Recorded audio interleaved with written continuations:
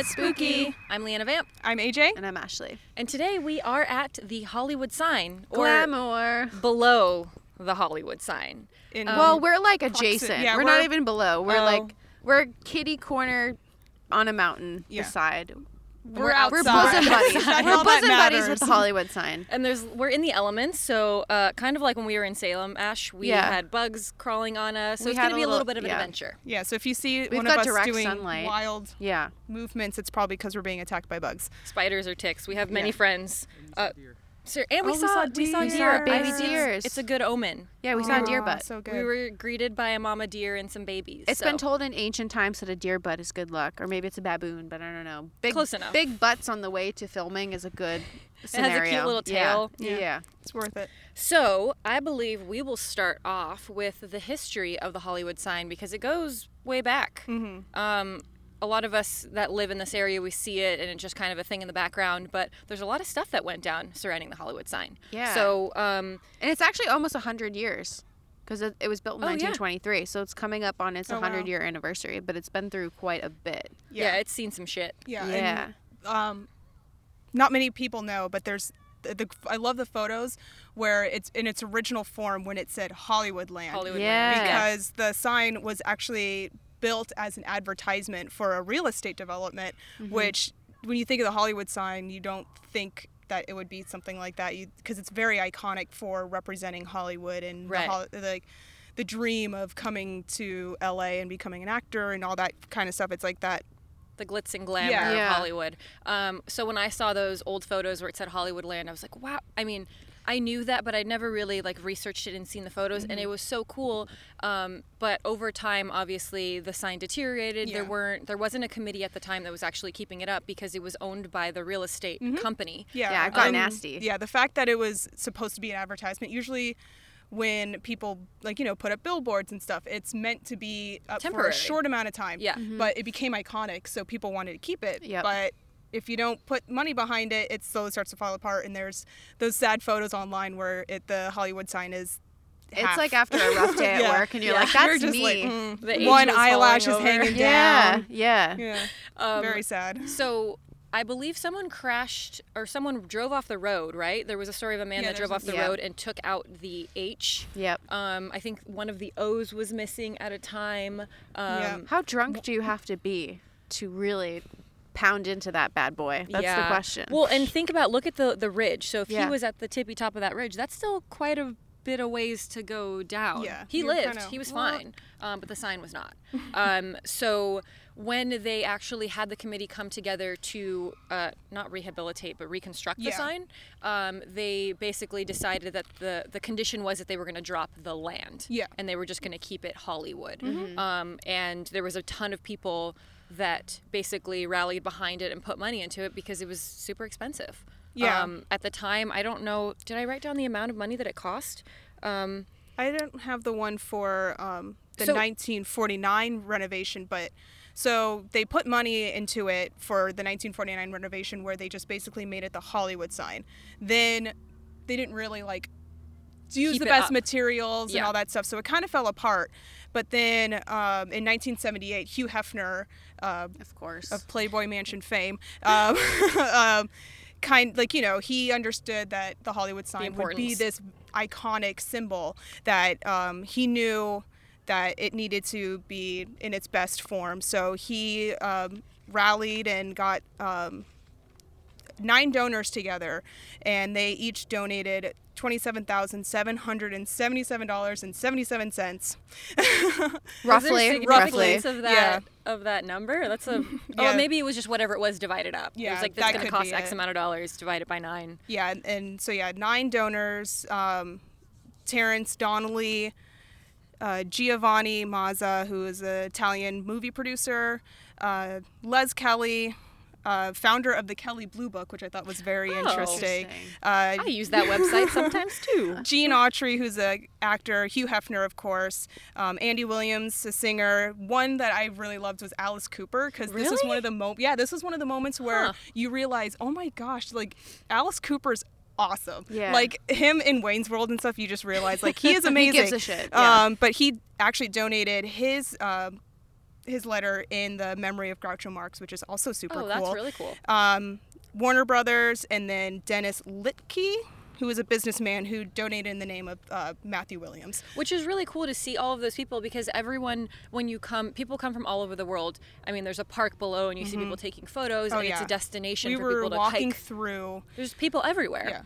Yeah. And nobody will look up at that sign and think there's any sort of significance other than it's a sign to show that you're in Hollywood. Yeah. But there's so much history behind it. So that's really cool to hear all those people. As far as what we're here to talk about is the spooky stuff around the Hollywood sign, and there really is only one specific story of someone that committed suicide off of the letter H of the Hollywood sign, and her name was Peg Entwistle. Entwistle or Entwistle. Entwistle. I'm like, I feel them all over me. I'm Sorry, resisting I the flicked urge you. to smack them. As we talk about death, I'm like, die. So Peg Entwistle, just like many other people, came to Hollywood with the dream of making it big in the movies, and when that didn't quite work out for her, she ended her life. And we think about all of the people, and I think before we get into her story, we think about all of the people at the time. People came to Hollywood.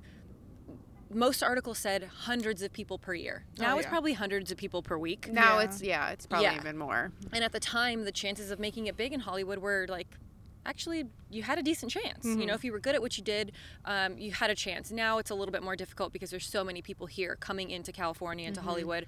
And it's just, the market's just way more saturated. Absolutely. Yeah. But how many stories of people that came here with such high hopes and things, and maybe it wasn't people committing suicide, but things going horribly wrong after their dream failed. Because it's their life, and it's an emotional, like, actors and everyone who's creative, they like dive deep into these characters, and they're like, if I'm gonna make it, I'm gonna do it. If not, I'm just gonna end it. And like, I feel like this is the place where like your emotions are on high, and I think like people will do things that are a little bit more extreme because maybe they're method actors and maybe they reach those levels and they don't see what is real life and what isn't. Yeah, it's also like the story that a lot of people have where they come from these small towns and they have this glittering like view of Hollywood, image, like going to Hollywood, becoming this actor, seeing themselves on the big screen, and they just put everything they have into getting here in the first place, and then if it doesn't work out sometimes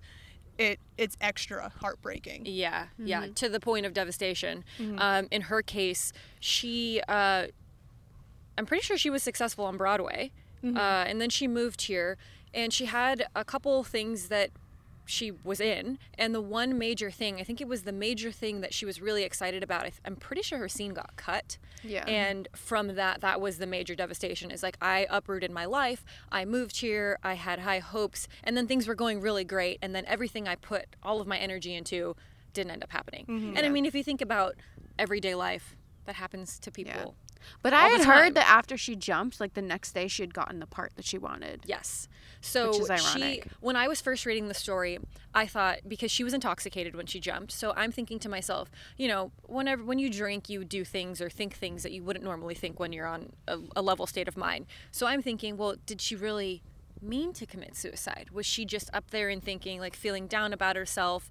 And you really have to climb, though. Like, you really have to commit. Like, if you're drunk, like, if I'm drunk, I'm a sleepy drunk, and I'm like, I'm going to lay down. You have to be a different kind of drunk to want to climb a ladder. Well, so at the time, there was a workman's ladder on the letter H. So she had a ladder to help her climb. But to be fair, to climb up this area where we're filming, I had, like, the bag with some gear in it, and I was dying. We're literally on an incline, a very slight incline, and our butts already hurt. So, like, to be intoxicated, climbing up a massive incline, it would not be ideal. My fall would have been accidental because there's no way, like, my clumsy ass would have been able to climb up that ladder.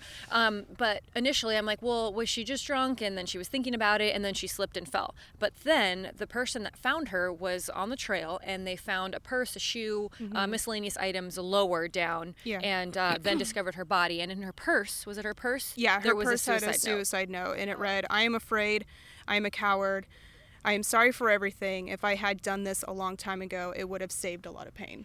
P.E. Yeah, and so it's like so devastating because you think in Hollywood, in any sort of industry, movie industry, singing, whatever, there's always failures and successes. So most of us fail way more times than we succeed. Yep. And we learn that by trial and error. But to be at that point where, and you also, I think at that time you were hearing people, Sally Sue moved to Hollywood and made it big in the movies. And there was more success stories. You weren't hearing people's failures. Yeah. So you're seeing this and you're thinking, well, I'm as good as Sally Sue. I could make it. And then when they don't, it's so devastating. Yeah. But researching it a little bit further, she lived with her uncle at the time, and her uncle reported that she was going to meet some friends or go hang out with some friends, and she was gone for 2 days. So I don't think he thought initially, oh, she's missing. They didn't have cell phones either. Exactly. It's like if you didn't call or you weren't on Instagram, no one thought of it because that didn't exist. Yeah, like and now if you don't post for a couple days, people are like, are you dead? Yeah. Is something wrong? Yeah. So to me, I would think, oh, well, if it was my daughter and she didn't come home, I would be worried. But you're right. There was no, if you didn't know where they were going. It was kind of fine. You may be you might be taking a day off, which is crazy. So when her body was found and she ended up, it was proved that she committed suicide because of the suicide note.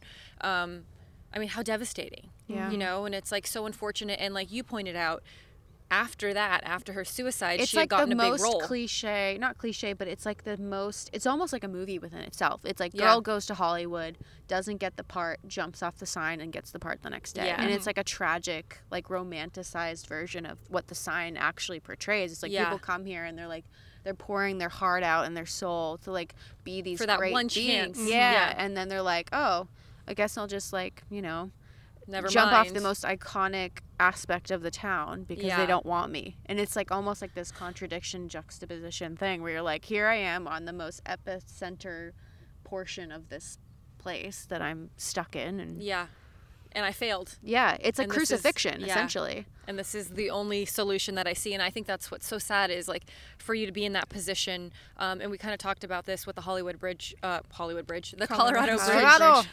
episode is just to be in that mental state where you feel like you have zero options. And the truth is you always have an option. So don't think that is your final resort. But with that being said, with a suicide have committed here, there's ghosts. Yeah. And there's lots of stories of people reporting seeing Peg's ghost. Weird feelings, weird sounds. Yeah. And even to the point where, again, I know we've kind of talked about this before, and it's very easy to say you saw something when you have reference. So to say, you know that there's the ghost of Sally Sue, and this is what she looks like, this is what she wore. And to see that, it's easy to justify that and maybe manifest that. But when people have stories reporting seeing this figure that had no idea about the story, it's intense. Yeah. So there was a group of kids, I think it was 4 kids, and they were on one of those like paranormal caught on camera shows. I'm not sure which one it was. And they had gone to a Dodgers game, and afterwards they wanted to go touch the Hollywood sign. So when Peg climbed the letter H, you could just go walk right up to the sign. There was ladders, there was stuff right up to it. You could literally go and touch it. And then as time went on and as they've refurbished the sign and realized how many people, when people have access to things, they make a mess. They leave trash. They don't respect it. Yeah, so, and a lot of times people were defacing the Hollywood sign. So, like at one point it read Hollyweed and all sorts of things. People got really creative. But yeah, defacing the Hollywood sign. So obviously they want to protect this asset. Yeah, so now I don't know how close you can actually get to it. It's not very close at all. There's fencing. There's trails that get within a decent distance where you can get good photos, but you actually can't go touch the sign. So these kids decided that after the Dodgers game, they were going to come here, and you can actually walk these trails. I think they stay open till 10:30. I don't know how well they're policed or enforced, but there's so many ways to get in and out. I don't think they had trouble breaking in. So essentially they go up to the sign, they jump the fence, they go up and actually touch the sign. I believe it was the letter H, but they touch one of the letters of the sign. And while that happened, one of the kids ends up kind of stumbling down and he rolls down part of the hill. He doesn't go all the way down. He's not hurt. He just kind of loses his footing and falls down. And when he was walking back up to meet his friends, he saw a woman in period clothing walking, but her footsteps weren't making any sounds, almost like if she was, it looked like she was walking, but there was no noise. Yeah. And I don't know that he freaked out. There wasn't a whole lot of information. I think at that point he probably thought it was just a person and didn't really have any recollection of the story, so he wasn't afraid. And it wasn't till after their experience that he read the story and found out about the woman that jumped. So for me, things like that, obviously it could be made up, but the chances of him making up seeing a woman in a certain type of clothing from the 1930s, super random. it's pretty random. Knowing, without. Unless it was like the angel of reverse death, but we don't know what that looks like. Yeah, and I just not having context is a huge thing for me. Again, I don't know who this person is. I don't know if they're lying or not, but it's a great story. And to be that person that sees that is pretty intense. Like to see something that you don't even realize at the moment was an actual ghost. That's pretty scary. And or just like even connected to someone who lived. Yeah, that's what always freaks me out too. Is like, no, this spirit or entity, whatever, could have been someone. Like, she was an actual human. She was a person being. Recorded in history. We know her name. We know where she lived. We know her lifestyle. And she's dead ass stuck on a hill, wandering. Yeah, like every day. Yeah, and so there's been multiple reportings of seeing her ghost. And one thing that I found super interesting, because I can relate to this, is the scent. Did you read anything about the scent? I got a butt cramp.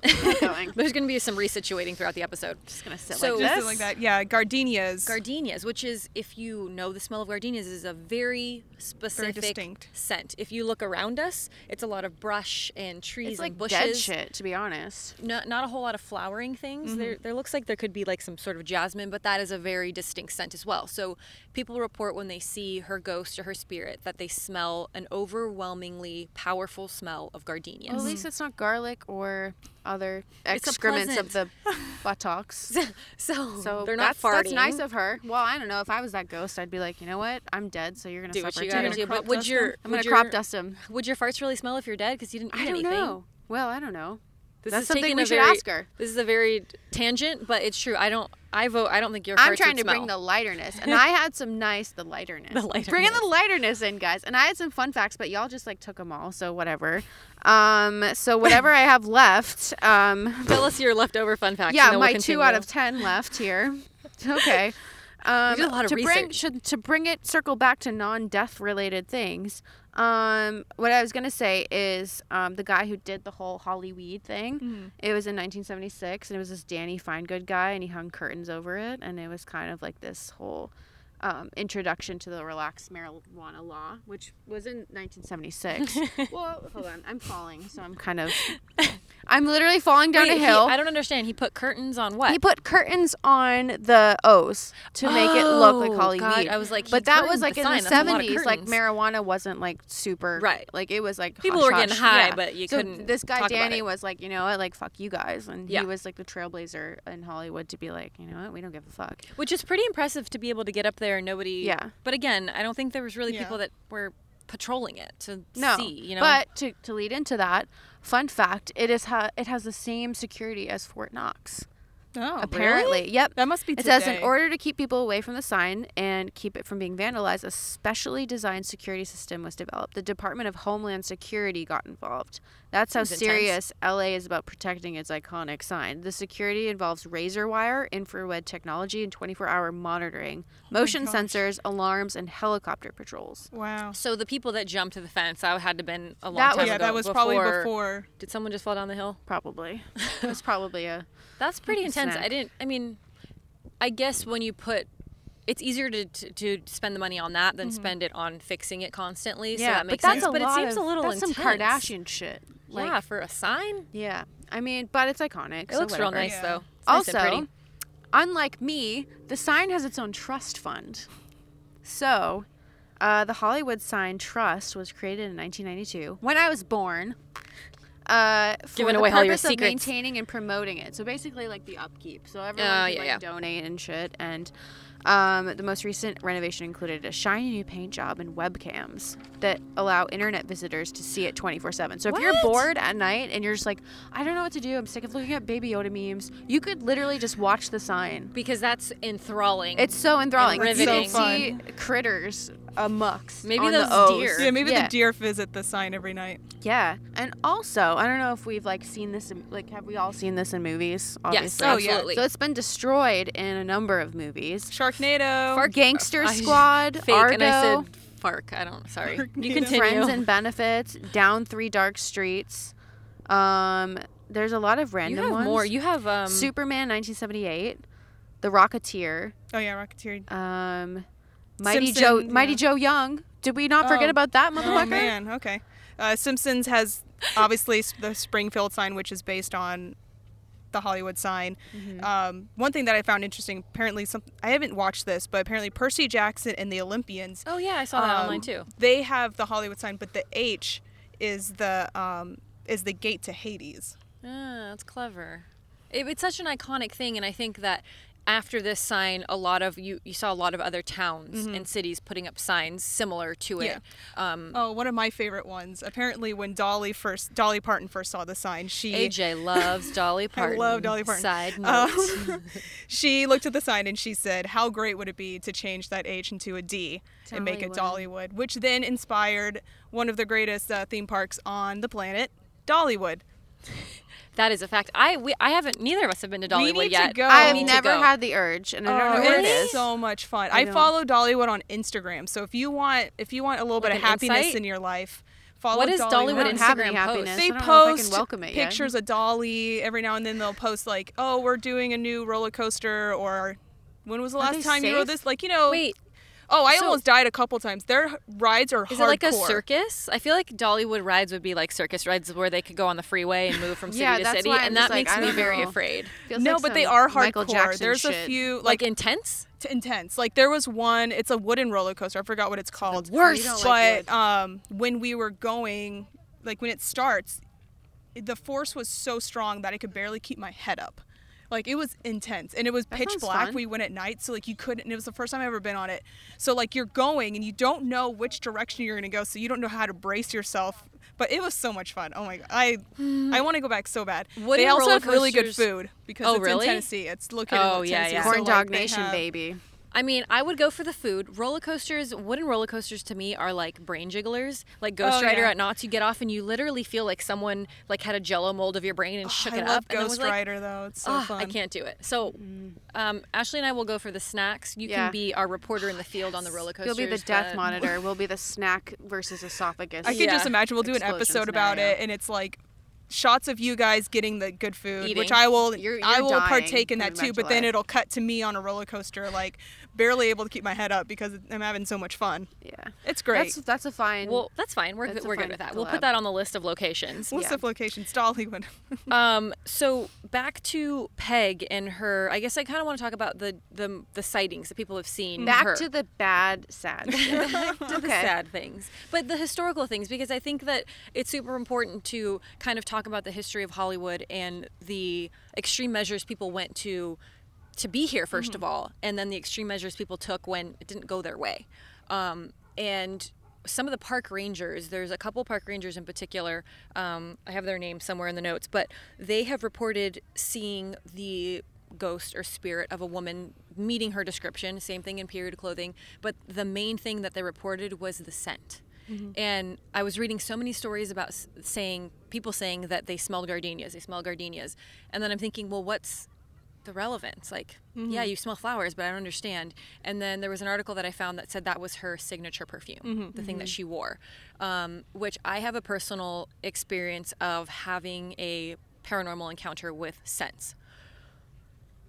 We were in McRaven House, I believe it's in Alabama, and we were walking down the stairs, and it's me and a crew, so I'm not alone. There's 5 or 6 people either in front of me or behind me. There's a group of us walking down the stairs, and as we get to the bottom of the stairs, it smelled like someone had baby powder in their hand, and they just blew it right in my face. Gross. It was, I like baby powder. It's fresh. It's clean. It smells great. It's clean. So initially I'm thinking, everybody smelled that, right? I'm like, what is that smell? And I'm looking around to think, do they have like an air freshener like plug in? But this is an old house. Like it's over 100 years old, maybe 200 years old. So there's no way, they don't have like Febreze they're plug-in not air keeping a fresheners. Febreze plug-in And I'm in. looking for incense. I'm looking for any sort of scented thing.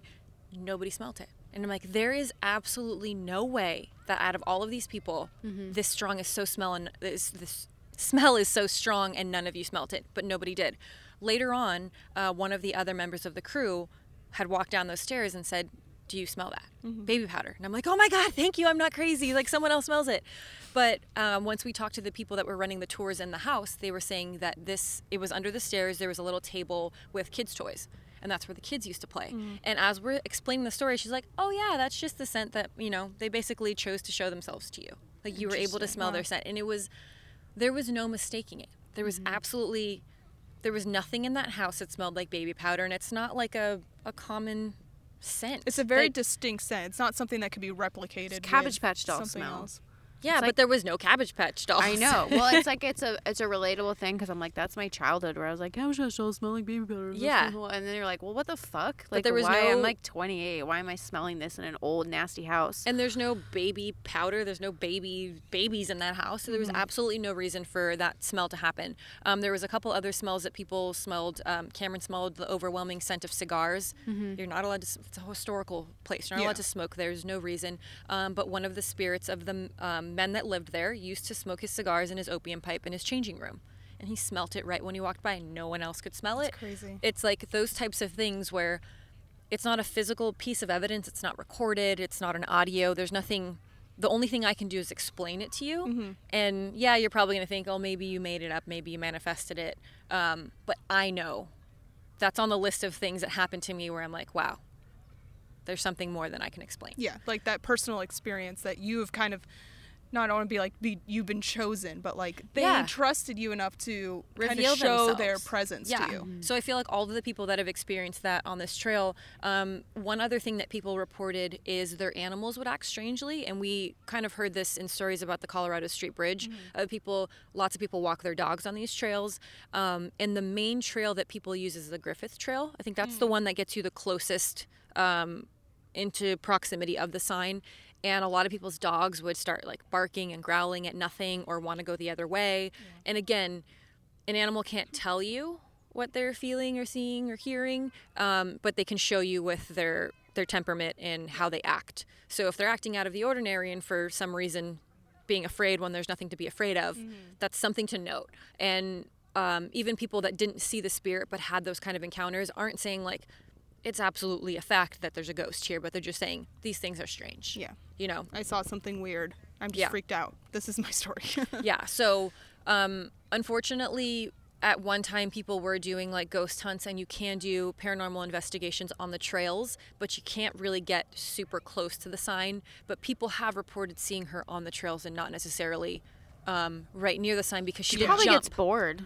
Well, I can see that a little bit because, I mean, yeah, she jumped from the H, but she was found a little ways down the hill. Yeah. So that's kind of where the trails are today. So absolutely. I mean, yeah, she could. Yeah. She can peruse. She's dead. She could do whatever she wants. Like if I was dead and I jumped, I wouldn't want to be at the spot where I jumped. Well, I don't know if she could reach like a certain point in the trails and the sandworm just comes out of nowhere. Maybe. Yeah, things get crazy at night. You are dead. You reach this point. After 10:30 p.m., things go nuts. Yeah. And when I read that was like, people say, well, you can't necessarily investigate next to the sign, but the trails are open till 10:30 p.m. So, and it was like ... And I'm like, so you're telling me you're kind of taking into your hands, like, well, you do want to risk getting like, I don't know, I'm sure you probably get like a trespassing. Yeah, we don't have to like break the law. Yeah. I feel like with the amount of security though, like going into that area that like what you're dealing with, like unless you're some dumb tourist, you should kind of know that. Well, now that you said it's like Fort Knox security, yeah, I mean it's bad. I'm not touching I think if you sign. touch it, you get zapped. Like they don't give a fuck. Is there electric fence? They said there was in my description. It was you said infrared. You didn't say electricity. Well, it was like. Hold on. Everyone's like, don't go to Hollywood sign. Let's play back electrocuted. Razor tapes again. Razor wire motion sensors. Razor wire. So that's if you. That's like a barbed wire. Over. Yeah. Motion sensors, I'm sure, alarm the cameras that are whoever's sitting there watching it. I'm not about to fuck with a razor wire. Oh, no, thank you. But that's not electricity. Although you can throw your barely jacket handle over. a Bic razor. You can use this blanket. It's seen a lot lot of things. That seems legit. Yeah. A blanket. I was sacrificing Blanky. So we may or may not go on the journey. We don't have time to be arrested. We have you shit got to do. winded up on this 1 minute hike, so we can't go up there. I had the bag with all this shit in it, and it was like 20 pounds, and I was lopsided, and I'm wearing a dress, and Doc Martens is not ideal hiking gear. Platform Doc Martens. But I look very fashionable. Yes. And that's all that matters. Well, I mean, all in all, like, I feel like the irony of the Hollywood sign is that it does, like, now it's seen as this, like, glamorous, you know, like, this is where you come to make your dreams come true. And it also, like, personifies, like, a lot of, like, fucked up things about the industry, where it's, like, this double-edged sword where you're like, okay, like, there's suicides, and there's, like, even in, like, the industry, like, it's an icon now for cinema and film, even though it was for residential use. But, like, I don't know, there's all of these, like, nitty-gritty aspects of, like, the Hollywood history that and the culture that all live underneath the Hollywood sign, and the culture that is kind of interesting too and fascinating. And which I think we can kind of transition, because as much of, like, the haunted history of the Hollywood sign, there's really only one noted story, and it's Peg's story. But surrounding the whole culture of Hollywood. Yeah. And if we go back to the 20s and all the way to today's date, there's a lot of shit that's gone down in the city. There's, like, a lot of weird shit, and there's a lot of things that also get left. It was funny when I was researching a lot of, like, different stories, a lot of them just got kind of left. They were just like, yeah, like, you know, this weird shit happened, it didn't make sense, so, like, the LAPD just kind of left it. And there was a lot of really fucked up situations. I mean, that happens all the time. Yeah, but they, you know, like, when there's a murder and they're like, they'll leave it unsolved, but that case will be open, and people can kind of do what they will. Yeah. People would just close the case and be like, yeah, whatever. Like, you know, his body was, you know, like, left in the sewer, but whatever. Like, it's fine. He might have been rich, but whatever. Like, it was just a lot of weird shit that wasn't adding up. Yeah. And, like, for me, like, there was this one interesting murder, and it goes down as, like, a very creepy scenario. But this guy named Gary DeVore, and he was a Hollywood screenwriter. He knew a lot of, like, Arnold Schwarzenegger and stuff. So this was kind of in the 80s, I think. And so well implanted. He was in the well known culture. In the culture. He was, like, one of those guys who was writing a screenplay. He was like, he's living his best life, doing the damn thing, and suddenly he goes missing, and no one finds him for a year. What? So people were just like, where is he? Did he have family? He had family, he had friends, he was in the industry. People were like, where the fuck is he? And obviously he doesn't have Instagram and stuff, because it's, like, whatever, the 80s, 70s. It's the 80s. There was no social media. No one's looking at a story being like, where is the party animal, motherfuckers? So his car and skeletal remains were found submerged below a bridge over the California Aqueduct in Palmdale, California. This isn't the creepy part. So they find his car and they find his remains. A year later. Yep. A year later. Wow. So he must have not had family or anything that was, like... no one said if people were looking for him. They thought he was kind of, like, on location or whatever, doing his job. Maybe he's writing and... Maybe he's, like, in seclusion. Right. So the creepy part was when they found his body, both of his hands were missing. And when the police discovered what they thought were his hands, later investigation revealed that the hands that they found were actually over 200 years old. What? So wait, that's like a mafia style. Yeah, thing. yeah. So where his hands were gone. Yeah. So the hands that they found that they thought were his, when they actually did the autopsy. Yeah, they were like, these aren't even his hands. So someone else's decapitated hands were found. They thought, in the car? I think in the same vicinity. But like his hands, so they found his skeleton. Who had hands for 200 they found years? His skeleton with no hands. They're like, oh, well, we'll look for some hands, I guess. Oh. So then they find the hands, and they're like, they do the autopsy, and they're like, well, these are some other bitch's hand from 200 years ago. Maybe like those the hands, 1800s. Maybe his hands had, like, insane. DNA evidence under the nails or something. What are the odds of finding decapitated hands from the 1800s? That's insane. 1800s? I feel like those hands were planted. Yeah. They're definitely planted. In some creepy asshole had so hands that was for 200 what the weird years. thing was, where they're like, we don't know why his hands are missing. We don't know why it took a year for us to find this out. But it was just like this very sketchy scenario where they're like, guy goes missing, no one notices, finds his car, finds his decapitated little hand situation, chilling in the water, finds hands. Hands aren't his. Hands are old as shit. What the fuck?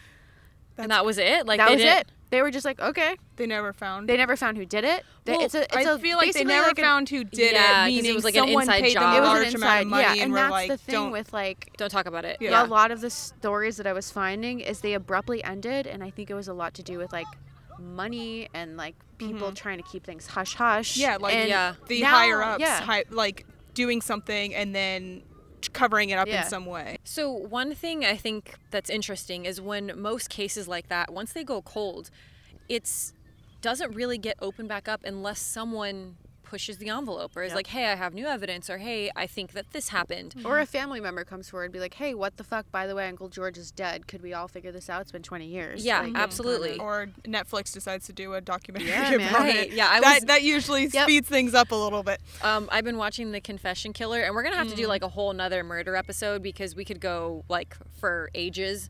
But a lot of those cases in that series, a lot of them were like, oh no, he was in fact the murderer.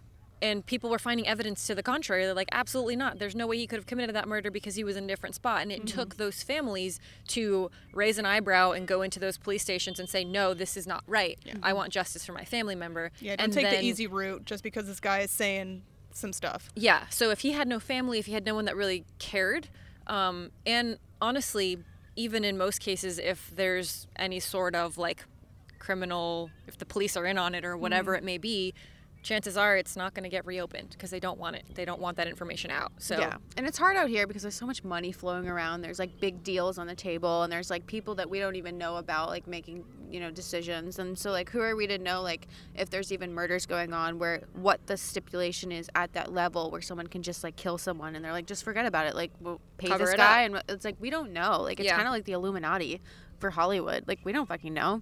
Well, and also I think at the time, say even back in the 80s or any time before that, even maybe in the 90s, technology wasn't as advanced as it is now. Yeah. Like there's not, I mean, they couldn't find a hair and a whatever, skin under the nails and all the things that now are like kind of like the benchmarks that they look for when there's murders or any sort of fishy activity. Science has come so far that now they can track stuff back hundreds of years, you know, and at the time they didn't have that technology and they weren't as careful with evidence. I mean, even when you watch like old shows and movies, like they're touching stuff, and now you're like, if you watch CSI, you know you wear gloves. You know you can't do that. Put that shit in a baggie. No one touches it. It goes to the evidence. Like there's protocol now. But now you don't even, like for me, I didn't even realize. I'm like, why would someone look for like skin particles? But I'm like, I can't even comprehend how nitpicky people get. And then they find the people. I'm like, how did you do that? Yeah. I mean, that's crazy. Like, even how like the Golden State Killer was found by an ancestry like DNA match. Yeah. Like that stuff's insane. That stuff kind of creeps me out because the way I see it, I'm like 23andMe, Ancestry.com, all of those things. I'm like, yeah, but I'm giving them my DNA. So what if there's like some guy in there that's like a serial killer and he's gonna give the same DNA and shit, and or they're gonna like implant my DNA into a murder investigation. Like, that's a good horror movie, right? Okay, hey, it was our idea, so don't steal it. Yeah, no, this is we're coming after you. January 26th, we patent pended this motherfucker. Yeah. But yeah, I think at the time things were so different in the sense that the technology wasn't there. So it's like, oh well, we don't have any evidence. There's no one that really cares about this person. There's no information. So whatever. Yeah. Just close it. Yeah. And maybe in the future someone will care about it enough to open up that case, and we'll find out what happened to that guy and where his hands really are. And whose hands are 200 years old. Where your hands, man? That's crazy. It's weird. That is a really weird story. Yeah, because no one would commit suicide without their hands. It's a little hard. It's hard. I mean, you would have had to remove feet. your hands first, and that you probably would have died from like nubs blood are loss. difficult to. I mean, even if driving with nubs is not ideal, He definitely didn't drive with no hands. I don't think. Yeah. So this was a carefully crafted murder. Was there blood in the car? I didn't look was that underwater, far, right? But I also know he was just having his script being produced and finalized. So I wonder if someone tried to take the script and was just like, "Fuck you, this is my shit." And we're like developing what really happened. Yeah. Why was he murdered? Come on, Maybe guys. he was just a bad man. I don't know. And someone killed him and cut off his hands. I don't know. Man, fuck. We'll never really know. We'll never know. Never know. So you have another, or you have a couple things, right? Well, yes and no. I just yes and no. I like. Hollywood is obviously, we have quite a few well-known murders and unsolved mysteries kind of just in this small like area. Yeah. Elizabeth Short, the Black Dahlia, like one of the most famous unsolved cases. I did want to bring up, there's a mini-series called I Am the Night. It's so good. It's so good. So if you're into it's the not Black super Dahlia. long, right? It's like four or five maybe episodes. 4 or 5 episodes. Yeah, it's really, really good. It has the second or third. I don't know if I placed him second or third on my Chris list, but has Chris Pine in it. Chris Evans is obviously reigns supreme over all Chris's. We're learning so much about you right now. But I know Dolly and Chris. Who's the girl, the actress that plays? I forget her name, but she's amazing. Yeah, she's really good. But you get a really good look at George Hodel, who was one of the suspects of the Black Dahlia case, and you can just kind of see how weird and messed up he was. It was very culty. Yes. There's a lot of cult vibes. It's an LA thing, though. Yeah. There's a lot of cults that we don't talk about. Sex culty in there, for sure. Yeah, very. But you should watch it. It's very well done. Watch. And I think what's really cool is when you see something that's well done, but it's also based on like historical and factual information to the extent of what as much information is available. There's a little bit that has to kind of enhance the story. Yeah. Chris Pine's character I'm pretty sure he wasn't actually real, but he kind of moves the storyline along a little bit more. So just little things, but definitely other worth than a that, watch. you learn some new stuff, and it's pretty cool. And now it's all out, so you can binge the whole thing and watch it. You can watch it all in one go. The Manson murders. That was like right here. Delicious. Yeah. That's obviously we need to deep dive into that. We'll have to do a whole other episode on that. So we don't want to go too far into it. One of the ones that I don't think about a lot, but I'm always just like, how? The Menendez brothers, like they killed their parents. Oh yeah. Yeah, Jose and Kitty.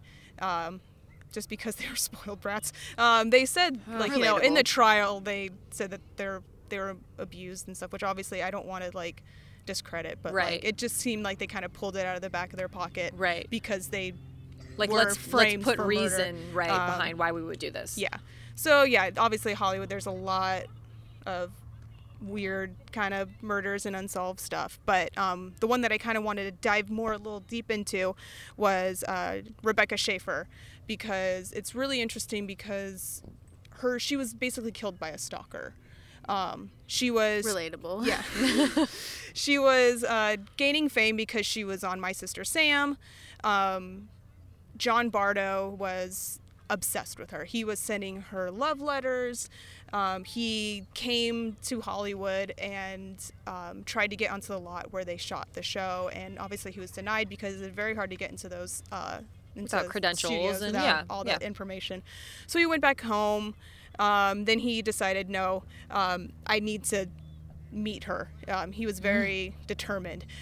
So he paid a private investigator to look into her, like find her address. I wonder what his reasoning, like, because approaching a private investigator, they're licensed most of the time. I mean, most of the time they're licensed, so they would have to ask, like, why would you like to know? They have to uphold the law to keep their license. So I wonder what his story was to the private investigator to say why he needed this information. Yeah. You know, like that's what convinced him creepy, to because you can kind of say anything at this point. You can like, say hey, anything. like, or the guy could have been shady and like, whatever, pay me $200 and I'll do whatever who cares? Need. Like, give me $250. It's no big deal. But like the thing that's even crazier, the private detective basically just went to the DMV, filled out a form, and got her address. So obviously after this happened, they put a stop to that. You can no longer go just to the DMV, fill out I was going to say, nobody get any ideas. Yeah, pretty shady. Super shady. It's that easy. But yeah, he showed up to her house, knocked on, she lives in an apartment complex, so she buzzed her to ring in her apartment. Like intercom, the intercom. The buzzer was broken, so she couldn't buzz him in, so she had to personally go down to the door to see who was at the door. Open the door, and he was like, I love, like, you were my favorite, and she was nice, like, oh, thank you, but it's very inappropriate. Thinking they're gonna kill you. You're just but like, also, he's a like, crazy why fan. is he at my apartment? Yeah, so she was a little put off. She's like, I appreciate that you're a fan, but this is inappropriate that you showed up at my house, and kind of was like, you need to leave. Nice about it. He leaves, goes around the corner, has breakfast, decides, no, I'm going to go back and do murder we might be having more brunch. Denny time. Yeah, decides maybe he's an early bird. We don't know. He decides, no, I'm going to pursue I'm going to go back over there, goes back over there, does the same thing. She comes down, sees that it's him, and is a little more upset because obviously you just told this dude but she opens the door again. She opens the door which is again. the first, when I heard this story, I'm like, girl, you lock that door, you call the police.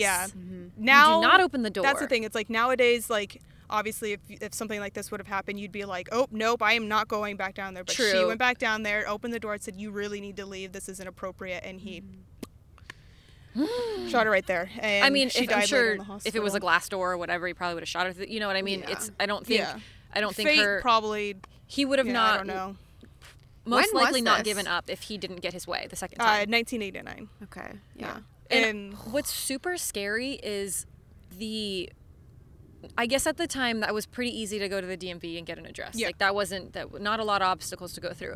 But now I would say it's even easier to find information on your own without having to go through the proper channels. You could go online, and if you really want to find something bad enough, you can find literally it. go on social media. Like, it happened to me last year, and I was just like, this was like, you wouldn't even think of how someone could get that information. And then it like scared the shit out of me. Yeah. And as it should for anyone. I think that a lot of us, I'm guilty of it. I try to be very careful of it now. But tagging your location, saying where you're at, and it's really unfortunate that so many things have happened where we have to have that level of fear. I think there's a good level of, I guess, common sense, like finding that balance of knowing, hey, maybe I shouldn't say, or if you're alone, like if you're with a big group of people and you say, hey, we're here, whatever, you should be fine. But that comfort zone that we find ourselves in, where we're like, it's okay to share. It's okay. Well, it's especially oversharing. The thing is too, is like sometimes you'll slip, like for me, like when it's like when you work where you live or like something like that, and like you're constantly like showing the corners of the streets and stuff, and you're like going on a walk because my fucking brain hurts right now, and then you're like, oh my god, like I just showed the street address. Yeah. Like it's just dumb shit like that where people can. You just have to be very safe on what you're actually sharing. And I'm almost to the point where sometimes I don't post anything because I'm too afraid, which is don't live in fear. That's not what we're trying to say. Live your life, but just be smart about it. But there's times where I think, I'm like, oh my god, did they see that? Do they know? Did they see the street address? I do that now, and sign? I'm just like, I have to think like 4 times before I even post a story, because I'm just like, there's like a watch list for me. I'm like, if these 4 people see it and I know they live in this town, are they gonna fucking come and show up? And at a certain point, it's almost like you can't live in fear. You have to live your life, do what you want to do, because again, if people want it bad enough, they're gonna find a way, whether or not you're private about it or whether or not you're very open about things. So yeah, I think it's super important to be safe via social media. Don't divulge too much information about yourself. Always kind of keep that in the back of your mind. Sorry to bring it down to like serious real life. But I guess shit, you could just live in the middle of nowhere and Yeah. be fine. Like, let's just all move to freaking you Switzerland could live in the middle or of something. nowhere and there can be a crazy serial killer in the backwoods and murder just you have and no your idea. family. That's true. There's really no. Let's all get bunkers. Let's just live underground. Yeah, buy some land in in a like bomb shelter. fucking Chico or something. Make some bunkers. Bunkers sounds like fashionable bunkers. I totally feel I like like that would that be there's the no next light. thing. bunkers. Yeah. Yeah, it's like Glam glamping, bunkers? but it's Vamp bunks. Vamp there bunks. is actually a place. I'm pretty sure it's in Las Vegas where this guy built this. It used to be like a bomb shelter, so it's a house that's completely underground, but he did it up really nice. So like you like a have a kitchen. backyard. Wait, what? No, it's full. Like it's a full-on house. There's grass? There's Probably like he has a AstroTurf. pool. Yeah, he's like AstroTurf, and he has a gotcha. pool. It's like a backyard, like a yard. Yeah, it's a backyard, but like you could probably like spend a lot of time down there and not even feel like you need to leave. Sometimes that'd be nice. I mean, Yeah. I like people, but a lot Yeah. of times I like privacy. Mm-hmm. So bunker living. Bunker living. I really like to walk to Starbucks. So I don't know. I'd live in a bunker. Well, you can build a Starbucks in your bunker. Like, that's there my you go. sanity walk. I'm like, look at all these butt crazy hurts. people I walk by to get my venti. You really need to latte. move. I know. And we've said it on the show, which That's means a it new has to now it happen. has to happen. We have made it. This is going to be like my strange addiction. I live in the ghetto. She can't leave because she finds that get she out. is drawn to complete shit. Let's help We're her gonna move. change that. And then you like go to her house and she's like, wow, like it looks like the Armageddon. And I'm like, And no, it's not I'm a- fine. it's And not there's, a like, safety gunshots bunker. in the background. That's a whole Ashley's in nother denial. episode. Yeah. Well, So do you have any other murdery Hollywood No. things? No? Okay. Yeah. just My one turn? murder a day. My for turn. her. So I went basically like down the path of old Hollywood tragedies. So mine are all in the 20s and the 30s, and the main one that stood out. So there's a lot of, most of them, the first sentence started off with, so-and-so moved to Hollywood for the Hollywood dream, to be in film and make, for the glitz and glamour and to make their way onto film. There's That's helicopters. They said the surveillance. They got to do one. They have to do a roundabout. It's the helicopter surveillance. So all of these stories basically start off with that same fact: is they moved here for the American Hollywood dream. They wanted to be in film or whatever, dance or whatever their goal was, and they all ended tragically. So some of them were by accident, which I feel like is even. Like you uprooted your life, you moved here. So one was Gladys Buckwell, and she ends up dying. She moves, she's in a couple films, seeing some success, and she dies in a car accident. And she doesn't die, so she goes basically off a bridge in Calabasas, and she doesn't die. She basically breaks everything in her body, and she has multiple blood transfusions, and she ends up dying from, I can't say, it's called peritonitis. I'm not really sure what the actual thing is, but she was due to a puncture in her intestine. So not only does she have this tragic accident, then they basically say, hey, you could survive with these blood transfusions, and then she dies from like an infection. And she was young. And then we have the Dottie twins. They were two male twins, and they started in Hollywood. Their parents get divorced, and they end up starting off in film. So they're like young kids, little twin boys, super cute in films. And as they get older, they live together for like 14 or 15 years, and they die in a mudslide. So they were celebrating with their family and their friends on New Year's Eve, and it was called the Montrose. Oh, it's a flood. The Montrose flood, which killed 31 people. 27 people went missing. They just never found. And 35 people were severely injured. So it's like I've driven through a potential mudslide scenario, and we were all like, we might die. It's not so fun, scary. And it's so tragic. It's so fast, and I think it like decimated like 3,000 homes. So it just basically took everything down, and depending on where you were on its path, killed a ton of people. It's a clear day today. Yeah, there's no. We're on a we're mountain. high on a hill, yeah. so we should be fine. And then the one that was, I guess, the most kind of intense was a woman by the name of Anne McKnight. So she moves to Hollywood with that same goal of making it big in Hollywood. She moves with her sister, who had the same goal as well. And they were in some stuff. They did some extra stuff and background acting. And then they end up both getting married. So at the time, it was like, it made it seem like marriage was like, either you're going to do this or you're going to get married. And they got married and had husbands. And I think the sister starts a family. But Anne marries a man. His last name, oh my God. I wrote it all in my notes and now I don't remember, but I'll get to it later. So she marries this man, and right from the start of their marriage, there was physical abuse. So it started off poorly right from the beginning. And she basically muscled up the courage to finally leave him a year later. So she marries him in 1928, and by 1929, she's already filing for divorce. And at the time, you think about that, and now divorce That's is pretty like common, man. divorce A year is a later, common you're thing. done. You're not getting along, whatever, we're going to get divorced. But at that time, that was a thing that didn't really happen. Yeah. So it probably must have been bad. Yeah. In my mind, I'm thinking either the situation was so severe, her life was in danger, her family was still involved in her life, and they had a lot of say and input on their situation. So they get a divorce, but she still keeps in contact with him, which obviously is more of a toxic relationship than is revealed in the articles that I read. There's had to be a lot more going on for her to believe that it was still smart to keep in contact with a man that physically abused you and basically put your life in danger.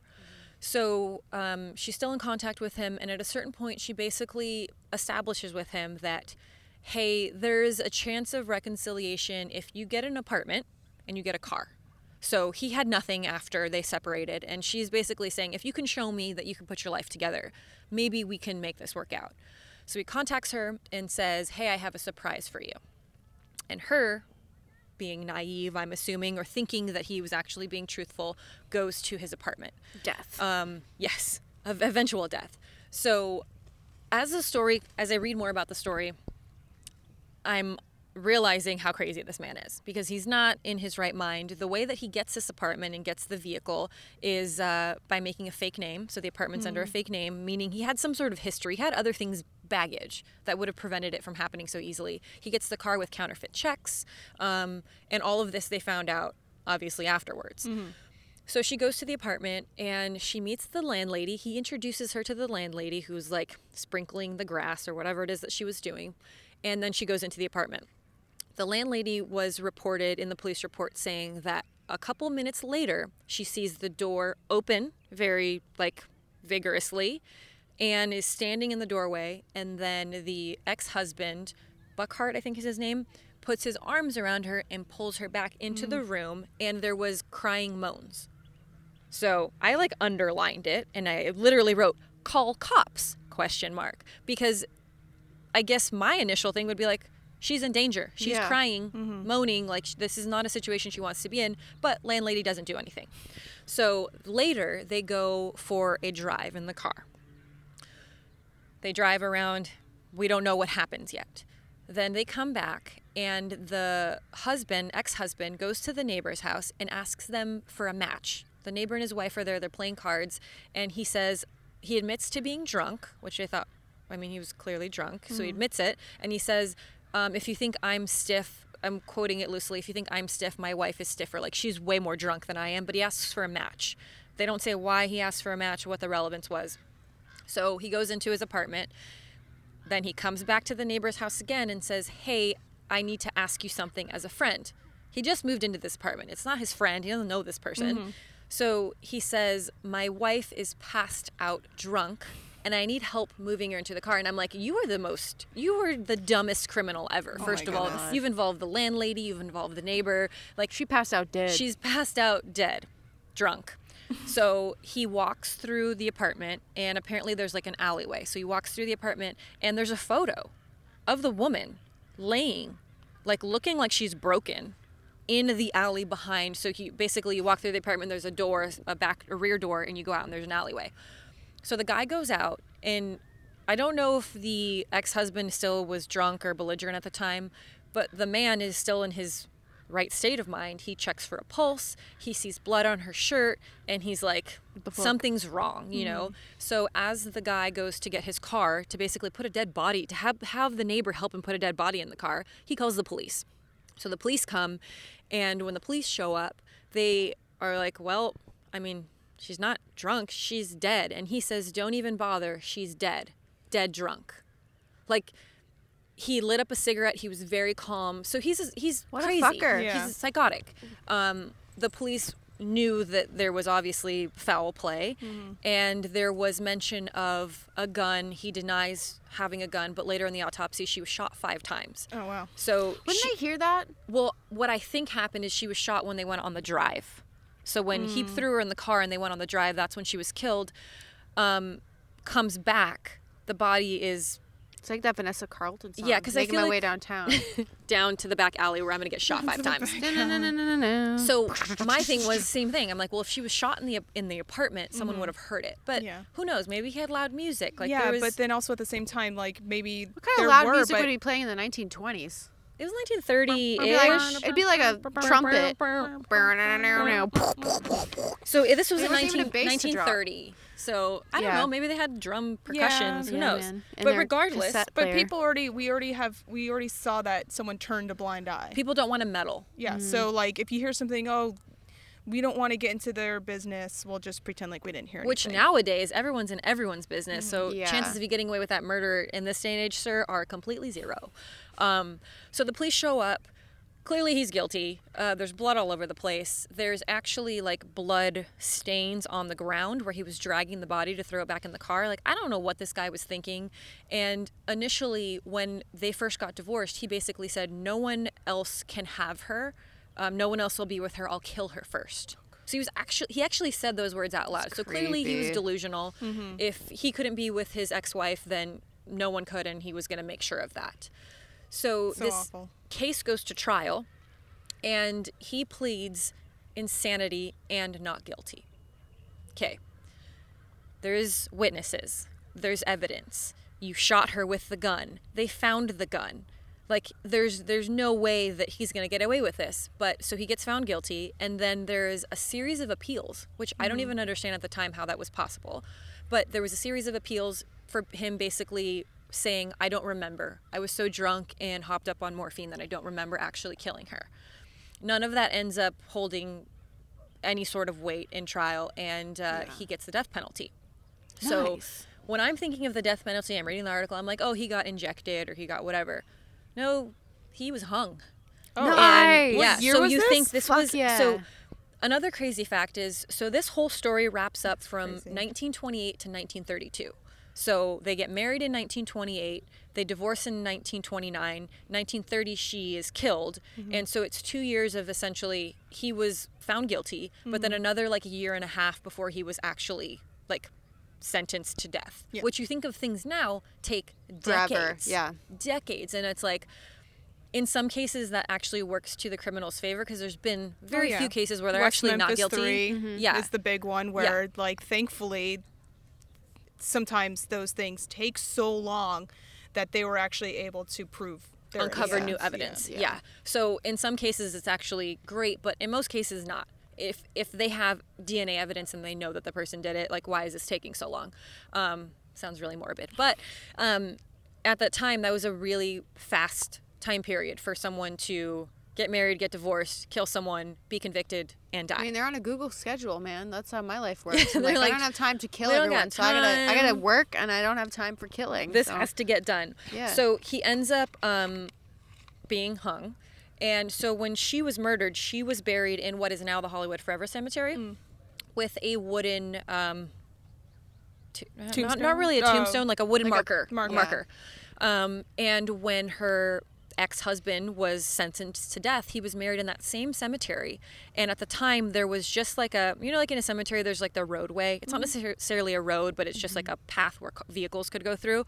He was buried like directly across from her. So could you imagine? That's so creepy. By the family, that's what the family wanted. So he blamed her family, saying that from the beginning basically they didn't like him and they didn't approve, so that made him they turned her against him. So he had a lot of like, who knows what he told his family. So from them being directly across from each other, now in the cemetery there's a lot of people buried in between that spot, so they're not quite next to each other. But her grave is unmarked because it was a wooden marker and it was in 1930. It's deteriorated, and I don't think that she has any living family, so I just find that so tragic and also sad that after all of that, going through all of that, and then people don't, we remember you because of the stories that we have and the reporters that have reported on, you know, your life and what happened to you. But it's like, now you're in the ground and no one even knows where you are. But on the articles, like if you want to visit her at the Hollywood Forever Cemetery, you can look up, they'll tell you where it is in comparison to marked graves. Nice. So yeah, that's Anne. And unfortunately, her Hollywood dream didn't quite work out how she thought it would. So yeah. But we should try anyways. Yeah, and absolutely. I think that these stories are the extreme tragedies of things that have happened, but they're not necessarily like, don't use this as a reason to follow not your dreams, follow but your don't fears. fall. Follow your dreams, but keep a good head on yourself. Like, absolutely. Don't, like, you know, some of the greatest people in history failed completely before they became who they are. You know, so. A little, like, and most people fail for a very long time, fail for decades. They Mm-hmm. fail for years before they reach any sort of success. I think that's one thing to remember is like, just because you fail once, just because you fail twice, you can fail 20 times. Yep. That doesn't mean that you should give up on your dreams. Just keep at it. Yeah, just keep trying, because chances are the harder you try, the more success you'll reach in the long run. Mm-hmm. So, we would have brought creepy treats, but all we have is one cookie left. One cookie left. That's there's all we lots got. of there's bugs everywhere. Yeah. But we're not going to be We're not eating gonna any eat of those. those. Yeah. No. So with that will do it for this episode of Let's Get Spooky. You can watch all of our videos at letsgetspooky.com. And you can find us on And iTunes. you can listen on Spotify. So thanks for tuning in, Fiends, and don't forget to Stay spooky. Bye. There's lots of dogs